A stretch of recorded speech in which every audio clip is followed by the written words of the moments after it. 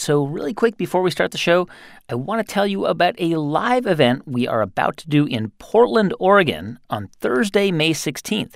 I'll be talking with Seth Tibbett. He's the founder and CEO of Tofurky. The show is supported by American Express, and our other live events have sold out fast. So to get tickets, go to nprpresents.org, and I hope to see you in Portland.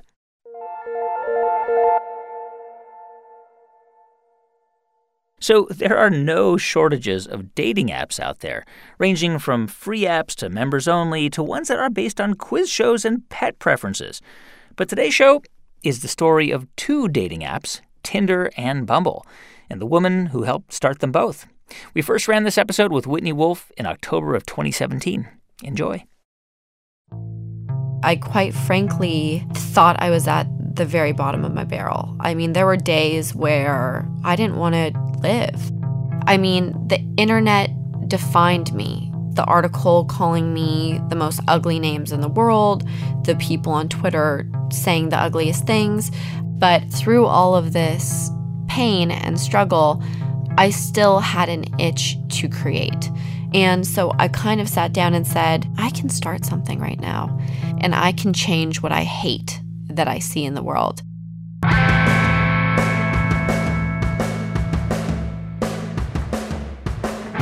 From NPR, it's How I Built This, a show about innovators, entrepreneurs, idealists, and the stories behind the movements they built. I'm Guy Raz, and on today's show, how Whitney Wolfe's painful exit from Tinder inspired her to build Bumble, a kinder, gentler dating app where women make the first move.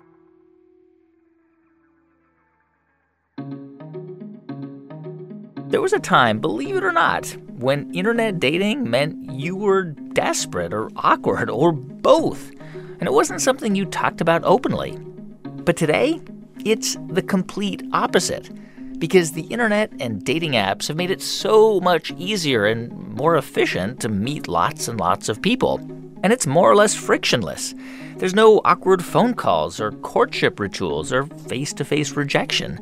There's something almost transactional about the whole thing. And it's no exaggeration to say that even though they've only been around for like 5 years or so, dating apps have pretty much transformed dating. And if you love them, you can thank Whitney Wolfe, or you can blame her if you hate them, because Whitney was part of the dating app revolution. She was one of the founders who helped create Tinder, which is now one of the biggest dating apps in the world.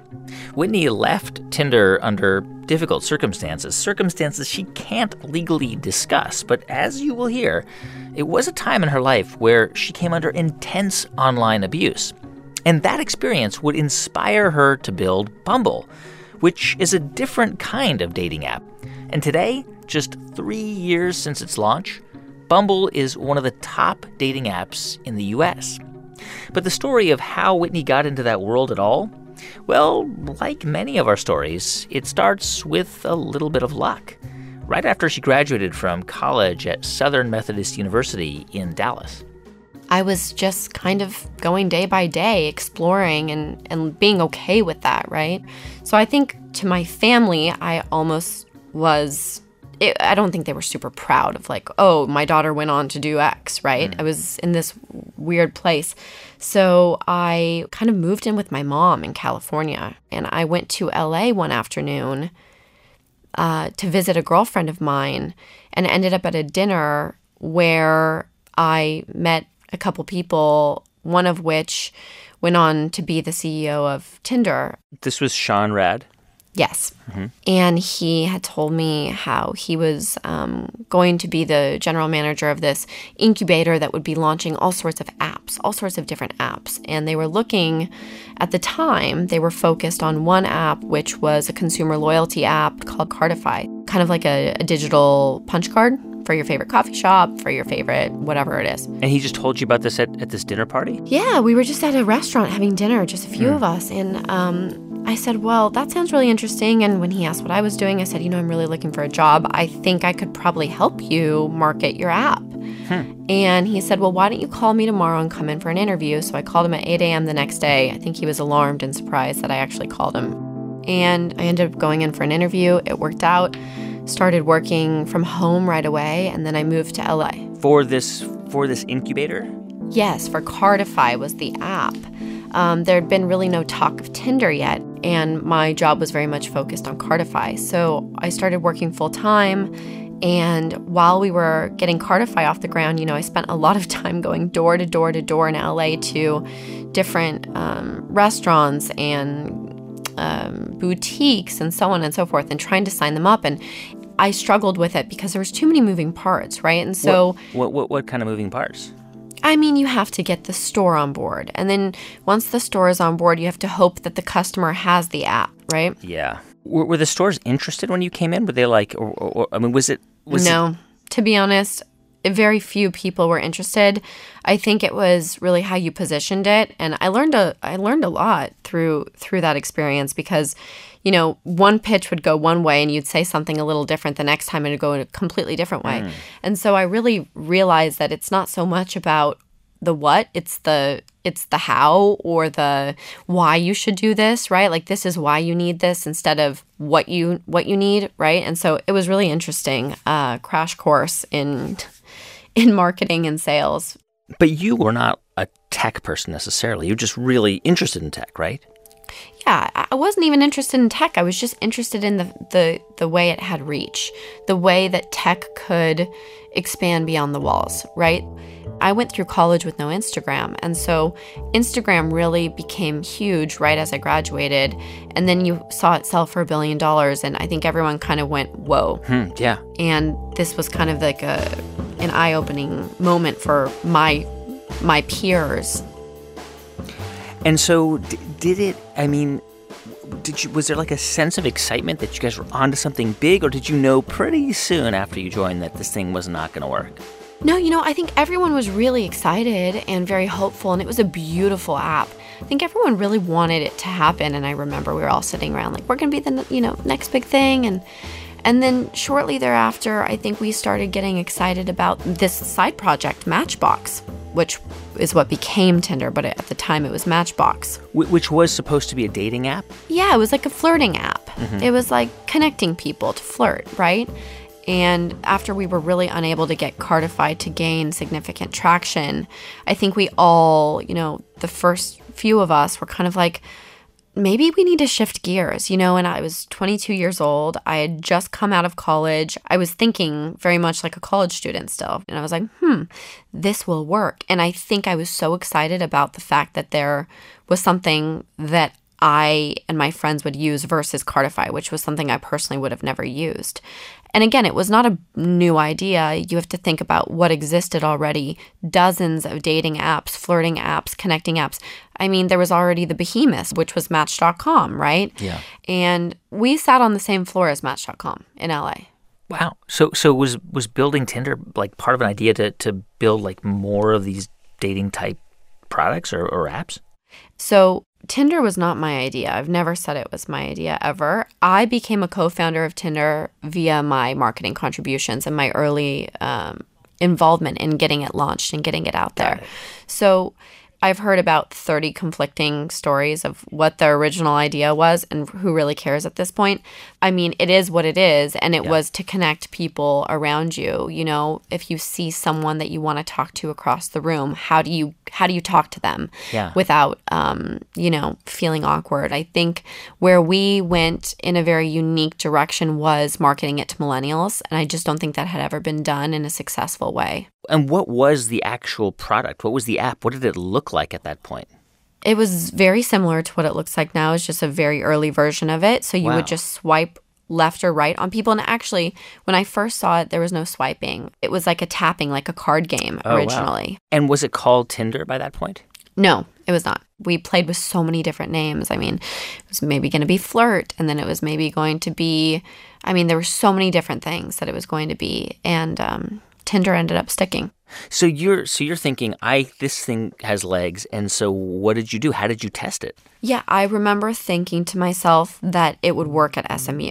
And I remember I took the guys into a meeting, and I gave them my little sorority, fraternity rollout pitch and said, I'm going to show up on Monday. I'm going to go to all the chapter meetings. I'm going to run from the sororities, the fraternities. I'm going to get everybody on it.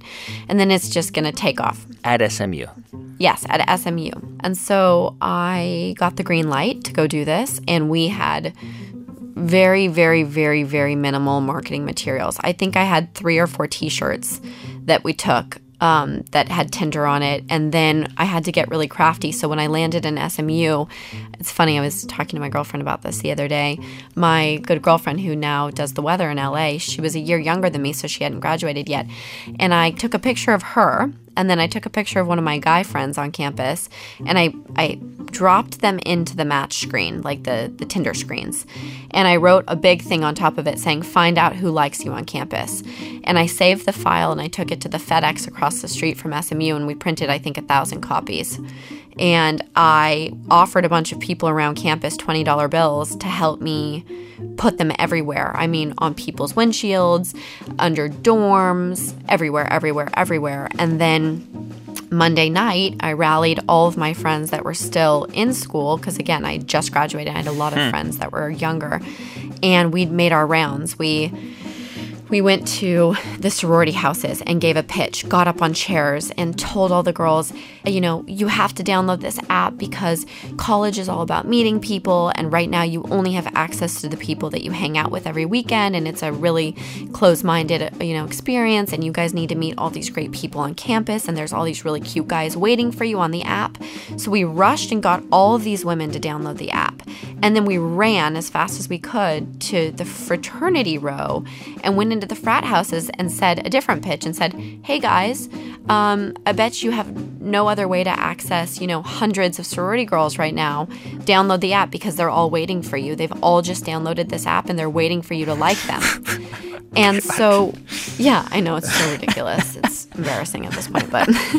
But you had to pitch it. You had to listen. You had to do what you got to do. You were hustling this thing. Yes, I think that would be an accurate representation. And so the next day, I remember, we looked at the download numbers, and hundreds of people had downloaded overnight, and hundreds was bigger than the downloads we'd gotten on Cardify over months. And so, I'm looking at hundreds of downloads, and I'm like, we made it. Like we're the next Facebook, right? Just being super. A little disconnected from reality, probably. Well, but not that distant, as we would eventually discover. So you go back to L.A. Like, what's the next step? I can't remember if I went straight back to L.A. or if I went straight to Utah, because I went and did the same thing at University of Utah. Which seems weird, like that would Tinder. But I knew people there, And it's funny, I called this a long time ago. I said to everyone on the team, I said, guys, watch. BYU will be one of our biggest markets one day, because in the BYU, it's a LDS college in Provo, Utah. Mormon, right? Yes. Yeah. And they're all expected to get married by the end of college. Like, that is the expectation. Right. And so I said, I promise, I think BYU will be one of our biggest markets, and I think half of Utah will end up getting married because of Tinder. Wow. And Tinder became massive in Utah on the BYU campus. Oh, yeah, massive. Wow. I mean, in that period, 2013, was there a feeling like this is just so amazing? This is so exciting. Are you kidding? Yes. I mean, I lived, breathed, dreamed. I was engulfed. I mean, my friends didn't want to talk to me anymore. They're like, oh gosh, she's going to call and talk about Tinder again. Ugh. No, it was such an exciting time. And again, it's worth noting, Tinder was a group effort, right? It was not just me. It was not just one of the guys. It was not just one of the other guys. This was really teamwork. So I'm going to do something, Whitney, that we don't often do on the show, which is I'm going to skip over a few years when Tinder was growing and becoming this massive dating app with millions and millions of users. Okay. Because there are legal reasons why you can't talk about certain things.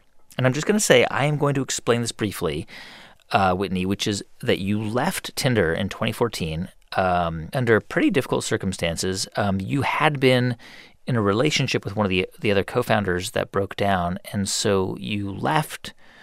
And there was a sexual harassment lawsuit, and that was settled, and you can't talk about that. But all of a sudden, you were all over the tech press because people caught wind of this lawsuit, and there were text messages that were sent to you that were abusive, and they were published in blogs, and all of a sudden, you were in the public eye, and you were, I guess, like 24, 25 at the time? I was 24. I turned 25 just a few days later. And you were the main target of a lot of the attention surrounding that story. So real quick, I'm going to jump in and just say I have absolutely no comment on anything from the lawsuit. And I have no comment on, any of the allegations or anything. But the way the people online spoke about me, the way both reporters and complete strangers, internet, the Twitter and the comment section, it jolted me in such a way. It completely robbed me of every last ounce of confidence that I may have ever had. Listen, I was not a famous person in my life. I come from Salt Lake City. I don't have famous parents. I'm quite frankly just a normal professional, right? Yeah. Like that's just who I was. And to have the New York Times calling extended relatives and to have the Daily Mail knocking on the back window at your apartment when you're not even there, and to have your personal emotions being turned into caricatures on tech blogs and mainstream media, TMZ. I mean, it was really, truly traumatic. How did you just get through the day? I quite frankly thought I was at the very bottom of my barrel. I mean, there were days where I didn't want to live. I didn't want to get out of bed. Yeah. I felt like it was stamped across my forehead. And when I say it was stamped across my forehead, that was 50 different things. That was the article calling me the most ugly names in the world. That was the people on Twitter saying the ugliest things. I mean, the internet defined me for a moment in time, and I wanted to die. Yet I had to make this bigger than myself, right? Like this was bigger than me, meaning I have people in my life that I have to be there for. I have parents. I have friends. I need to continue my career. I'm 24, about to be 25. I am not going to just call it a day at 25. I mean, am I? There was a lot of that. And after I was able to pick myself off the bath mat crying, I was able to, through the fog, see the real problem. And the problem was not me or the media or the story or what happened. The problem was the lack of online accountability that human beings are exposed to every single day.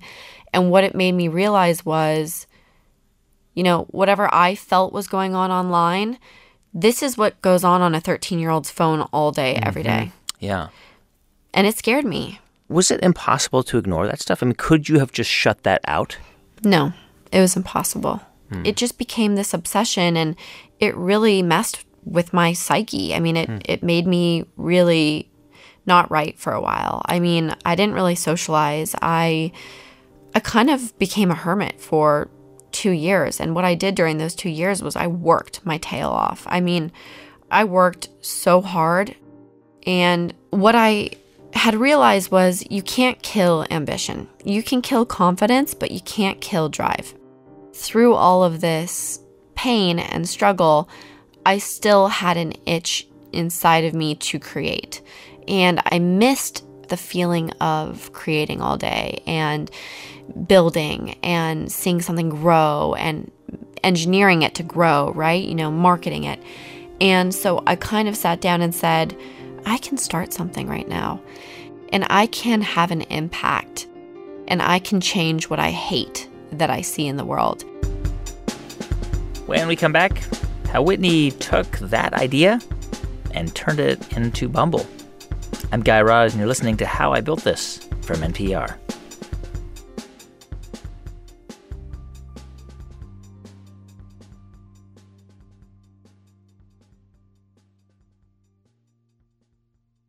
Support for How I Built This comes from 3M, helping to protect those on the front lines every day.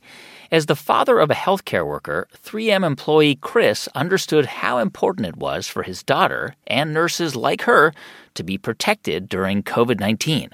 At the height of the pandemic, he worked hard to direct high-performing personal protective equipment to hospitals and hotspots. Hear his story at 3m.com/improving lives. 3M Science, applied to life. This message comes from NPR sponsor Don Julio Tequila. Don Julio Gonzalez didn't just farm agave, he worshipped them. He harvested each agave individually, plant by plant, only handpicking the agaves at optimum maturity. And his legacy lives on today through his exceptional tequila. Don Julio, a life devoted to tequila making. Please drink responsibly. Don Julio Tequila, 40% alcohol by volume, copyright 2021, imported by Diageo Americas, New York, New York. Hey, welcome back to How I Built This from NPR. I'm Guy Raz. So, by the time she was 24 years old, Whitney Wolfe had already helped launch one of the world's biggest dating apps, Tinder. But after she left the company and everything that went with it, the online bullying and the severe depression, Whitney wanted to get away from all that. She wanted to get away from dating apps and build something new, something a little more kind. So I started working on this concept called Merci. And what it was going to be was a female-only social network where women could only use compliments. They would no longer be able to, comment on appearance or hurt each other's feelings or use social media to bully, right? So it was the antidote to what I felt I experienced online. And I started working on this and had, my marketing plan mapped out, and I was thinking about doing that, and I was approached by my now business partner, Andrei Andreev, and he is an incredible, talented entrepreneur based out of London. He has built a lot of very successful companies, and his current very successful company is called Badoo, and it is the world's largest dating platform. It is massive overseas. I mean, we're talking, I think they have something like 320 million registrations or something. Like, they're part of that club of only LinkedIn and Facebook and Instagram, like those big, big, big crazy numbers. And he said, sorry to connect, this summer. I know that probably not the best time for you, but I'd really love to hear what you're up to next. And so his initial intent was to hire me as their CMO, their chief marketing officer at Badoo. Oh. And I said, I'm flattered. That's great. However, I'm, essentially not for hire. I'm going to start my own business, and I want it to be mission driven, and I don't want to work in dating. Like, that's just not going to be my future. And he said, okay, so tell me about this vision of yours, and what are you going to do, and how are you going to build this into a huge social platform? And I told him my vision. And for this new app, Merci? Yes. And he could hear and feel my passion for this platform. And he said, you know what? You need to build this, but you need to do it in dating. And I said, you said, I'm not doing dating. Yeah. And I said, I don't think you understood me. I'm not going back into dating. Like, that's not happening. And he said, no, this has to happen. What you're trying to do needs to be done in dating. And I thought to myself, you know what, maybe he's got a point. Maybe dating is broken, right? Like, maybe connecting is broken beyond just being a young woman talking to a young woman in junior high. Maybe this is something that affects us at all ages. And so we kind of did a handshake deal and said, okay, we're going to build a company. And we formed an incredible partnership where I was founder and CEO. I could build my own team, my own vision, my own brand, but we would have access to his resources beyond just money. And that was something that was never going to happen twice. And you didn't know, at this point, you didn't know what that was going to be. No. And so it really wasn't until a couple of weeks later when we brought on, I called Chris Golzinski and Sarah Mick, who had worked with at Tinder. They're really, really talented designers. And, in order to build a great brand and product, you have to have a great team of designers. And so I brought them on board, and they had their own app at the time. So they wanted to come on as consultants. And so once we were all kind of together, I think there was like 10 of us in the room or something. We were sitting outside, and Andre said, okay, so what is this product going to be? And I said, I think I have it. And I said, I always wanted to text the guy first. I always wanted to go after what I wanted in terms of if I saw a cute guy in class, I always wanted to talk to a guy, but I was never allowed to because society and my friends said no. So I said, we're going to reverse engineer this, and this is how the product's going to work. You're going to mutually match with each other, but women have to send the first message. They have 24 hours to do it because it will give them a, kind of incentive. And if they don't, the match disappears forever. And this will change the dynamics of how we connect. This will put the ball in her court. For any same-sex matches, you follow the same rules minus women making the first move, right? So if 2 women match, either woman can reach out. If 2 men match, either man can reach out. However, they do still have to follow you go first in 24 hours and then you follow within 24 hours. So this was like completely different from anything else that was out there at the time? Completely different and didn't exist. Because dating apps, I imagine, are mostly guys are signing up for dating apps, right? Well, my theory at that time was they hadn't been built for women yet. Let's just look at this from the basics. Men are raised from very early age to be the go-getter in a heterosexual relationship. Go get her. Go make the move, right? And women, on the flip side, are trained to play hard to get. So here you're telling men to be overtly aggressive, and here you're telling women to be the inverse of that. And so now you're training 2 human beings to act in opposite directions of each other. And so what you do when you do that is you set both up for failure. You set the men up to be constantly rejected, and you set the women up to be at risk of aggression and abuse, right? And so here we have this world that behaves this way. Now add another element, which is a profile, right? A digital shield where you can hide behind a username or a profile photo and you don't have to be accountable. And so when you put women in control, you completely reverse the rules. So she now has the confidence to go after what she's interested in. And the man on the other end doesn't feel rejected, he feels flattered. And then all of a sudden you've balanced the behavior. So where did the name Bumble come from? The name Bumble is actually really funny. So a woman who was a great mentor to me for the first couple of years of Bumble, her name is Michelle Kennedy. She named it on a whim one day because it was such a struggle. I wanted Bumble to be Moxie, M-O-X-I-E, like you've got Moxie, like you've got courage, right? Because you'd have Moxie, you made the first move, Moxie. And unfortunately, there's a really powerful company that exists somewhere in America that has trademarked every format of the word. So we couldn't get that. And then we were sitting there for weeks. Oh my gosh, it was a disaster. We had probably 1,000 words in the running. And then one morning she said, I think she had called her husband a bumbling idiot. She's got this really adorable British accent. She said, what about Bumble? And I said, no way. Like, that's like Fumble. That's like Bumble and Bumble, the hair product. I hate it. And then Andre was like, Bumble. I love Bumble. And he checked the domain and we could get the domain. It was a miracle. Like, in what world could we get Bumble, but we couldn't get Moxie? We couldn't get all these other words. And so after that, I was talking to who she ended up becoming she was my like 3rd hire. Her and her family are really close friends of mine. And I was talking to her mom in the kitchen. I was like, hey, what do you think about Bumble for an app? And she was like, oh, like be the queen bee of Bumble. Find your honey on Bumble. And she started throwing out all these really cute slogans. Yeah. And I was like, done. Wow. I was like, done. Perfect branding opportunity. Hives and bees and building your hive and queen bee. The women make the first move. It was perfect, actually. So Andre contacts you in July of 2014. If my timing is right, you launched Bumble by the end of that year. Correct. We worked really, really hard. When you first launched it, were most of the people signing up men initially? No. Even split. How did you get people to sign up? How did you get the word out about it? Because there's lots of competition in this space. There's tons and tons of dating apps. How were you able to tell people about it and get them to know what to do?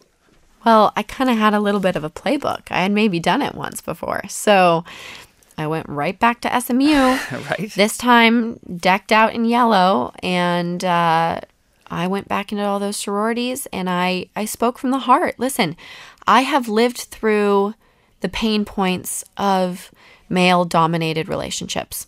I have felt it. I know what it feels like. And guess what? Every other woman in that sorority house, chances are she's felt it too. So, I'm speaking from the heart and I'm speaking to them about how they can be empowered and they make the first move and they go after what they want. And me and my early team members, the girls are at my office right now. They're still with us. We went in there and we took pizza boxes with stickers on it and offered a piece of pizza to the fraternity boys that would get on it. We wrapped cookies in Bumble stickers. We took all sorts of goodies and we kind of growth hacked our way to success. So let me just jump out of the story for a sec, because I want to ask you about this idea that dating apps, even Bumble, with a mission or a purpose to empower women, even an app like Bumble, does it contribute to just kind of like a culture of hookups? Well, so here's what's interesting. If the hookup is taking place and the woman is empowered and feels comfortable and confident in that, then I say more power to that. I don't care what you do on Bumble. If you want to, spend the rest of your life with someone you meet on Bumble, phenomenal. If you want to hang out with them for only a night, but you're going to wake up the next day and you're not going to feel terrible about yourself, that's what this is all about. It's about reverse engineering the dynamics of how men and women feel. And Bumble is not just a hookup app. I can't tell you how many emails I get a day about Bumble weddings, Bumble babies, Bumble engagements. Now we're launching Bumble Biz. We have hundreds and hundreds of thousands, if not in the millions at this point, of active BFF users, which are, young women matching with other young women, kind of in that merci capacity I spoke about earlier. They're finding roommates. They're going on trips together. They're building social circles in new cities. It's really not a dating app anymore. I read that you guys have zero tolerance for sexism on Bumble. But if two people are communicating on Bumble, how do you police that? How do you enforce that? So that's a great question, and it's actually a very tricky one. So we have zero tolerance for bad behavior, but it requires a little bit of work from our users because we also want to respect your privacy, right? However, if somebody is in a conversation and someone says something inappropriate, we have very easy reporting tools. And once something is reported, we do review it. And if there was bad behavior, that user is banned for life. There are no second chances. We really take it seriously. If you need us, we're one click away. Do you ever run into any backlash from people who say, who are offended in some ways that this empowers women? Does it make some people angry? Yes. Bumble gets a lot of that. Just last week, we became under attack from this website called the Daily Stormer. It's a neo-Nazi site. And we had upwards of 100 men sending us threats. We actually had to have police at our office all week. Wow. They were emailing my employees, calling me, leaving the most vulgar messages. Because you're a self-proclaimed feminist organization? Yeah. Female empowerment is not something that they believe in, unfortunately. So, we get this too. The bullying. Now that doesn't hurt my feelings anymore because I know these people are just atrocious, but it fuels me. The anger fuels me to try harder at work and try and change this misogynistic mindset that exists. Yeah. And so now we're putting such an emphasis to get all these people off of our app, if there are any. We're hoping there's not. We now have a whole new set of moderators looking for hate symbols and hate speech on our platform. We're really just trying our best to build a clean, safe community. Yeah. It's been 2.5 years since you launched this company, I think. Correct. And you have how many active users now? 20 million registrations, nearly. So 20 million. That's pretty amazing. 20 million downloads of the app since you launched. Yeah. And when will you know that you have really created this hugely powerful thing when you've got 100 million, a billion. I'll never feel like we've made it. We got to just keep going. I mean, it's funny. I used to say to myself, oh, when we have 1 million, when we have 5 million, when we have 10 million, oh, imagine if we had 20 million. And now we're here and I'm like, you know what? We always need to evolve and be better and try harder and have bigger reach and better reach. And once we have that reach, we need to start over and do it in a different vertical. How much of your, of your story through Tinder and Bumble now is luck, and how much of it was because of your skill and talent and hard work? Luck is a funny word. I don't know if I'd call any of this lucky because I don't feel, I think luck is probably a certain element, but if people think I just, was at the right place at the right time and just snapped my fingers and twirled a couple times and here's Bumble, I mean, they're really wrong. This has been, we're talking all day, every day, ups, downs, highs, lows, and laser focus. So you guys are still a really young company. Do you like stay up at night worrying about a competitor or somebody else coming in and just, totally replacing you? We really truly aren't super worried about competition for one reason. I really believe anybody can copy a product. Anyone. I'm at the UT campus speaking to you right now. I could go to the engineering school, probably find 5 really talented young engineers, and they could build Bumble. With the right support, somebody could rebuild any piece of technology. It's engineering. However, you cannot just copy someone's brand and become them. There has to be authenticity when you build a brand, and there has to be true purpose. And so, yes, you're right. Anybody could go and build a competitor version of Bumble.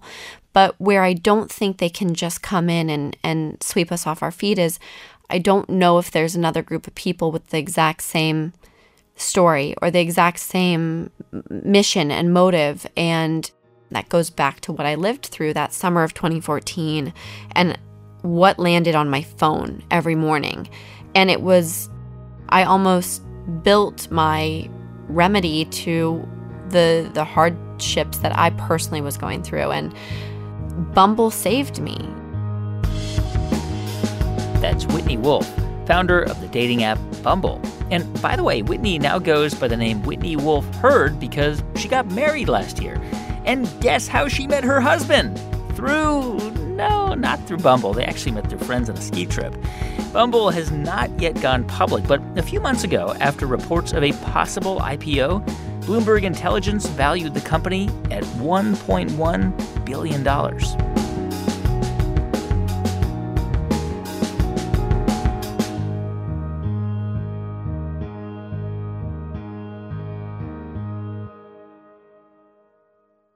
And please do stick around because in just a moment, we're going to hear from you about the things you're building.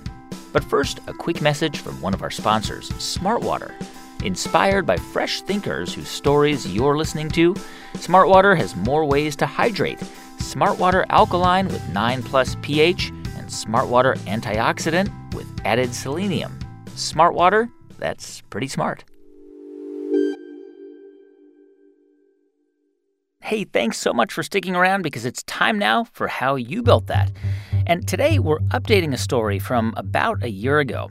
And you may want to turn up the volume for a second because I've got this sound that I want to play for you. It's kind of subtle, but I think you'll know what it is. Okay, a needle scratching on vinyl, which is kind of a cool sound, right? It's full of romance and anticipation, especially if you grew up with it, and even if you didn't. I started being really interested in records when I was a kid. I would go through my parents' record collections and play Herb Alpert or Creedence Clearwater Revival. And this was in the late 1980s when Mike Dixon was growing up in Wichita Falls, Texas. And I just was always fascinated with the fact that you had to really interact with the music in a physical way to pull the record out of the sleeve, put it on the turntable, and play it. As Mike got older, he started hanging out in clubs and recording some of his friends' bands. And a lot of them wanted to put their songs on vinyl because, as we've already established, vinyl is kind of cool. But to cut a vinyl record at a legitimate pressing plant is expensive.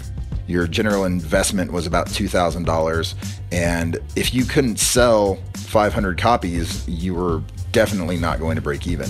But around this time, Mike discovered that if you just want to do a really limited run of records, like say 20 or 30, you can learn to do it yourself with something called a record lathe. A record lathe basically looks like a large turntable, and the needle is vibrating as the disc turns underneath it, and the sound wave is etched into the disc. And you would have seen these old record lathes in recording studios or radio stations in the 1940s and 50s. And you can still find them, usually in a dusty attic or, of course, on eBay. I got really obsessed with the machines. I bought every one that I could find. And eventually I had so many machines, I was having bands from out of town come over to my kitchen and cut records straight to the lathes in the other room. The drummer would be right next to the sink. The guitar player and bass player would be next to the refrigerator. And I would be cutting the records while they played the song.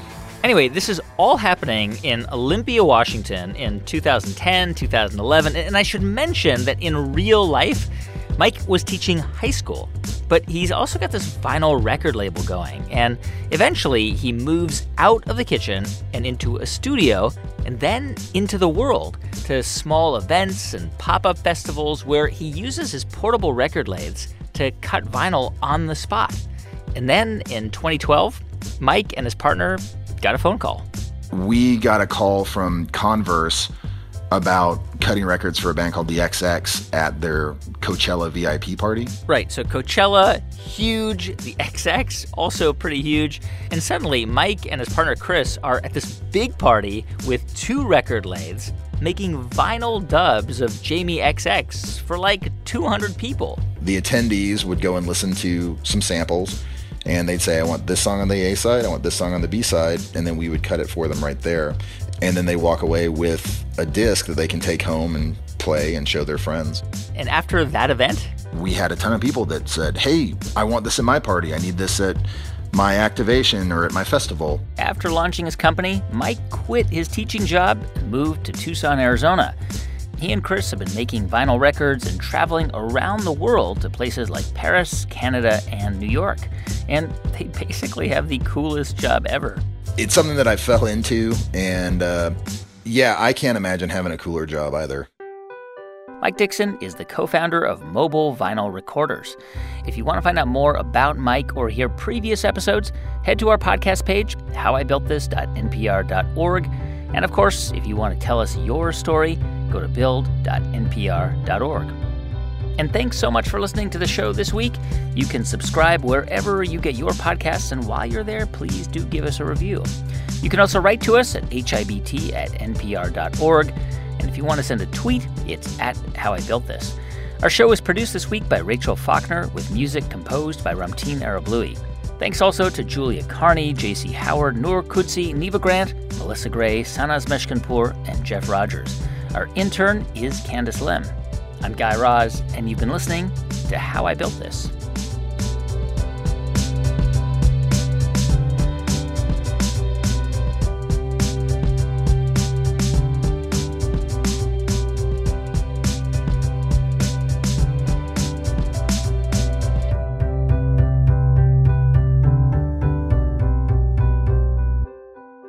This is NPR.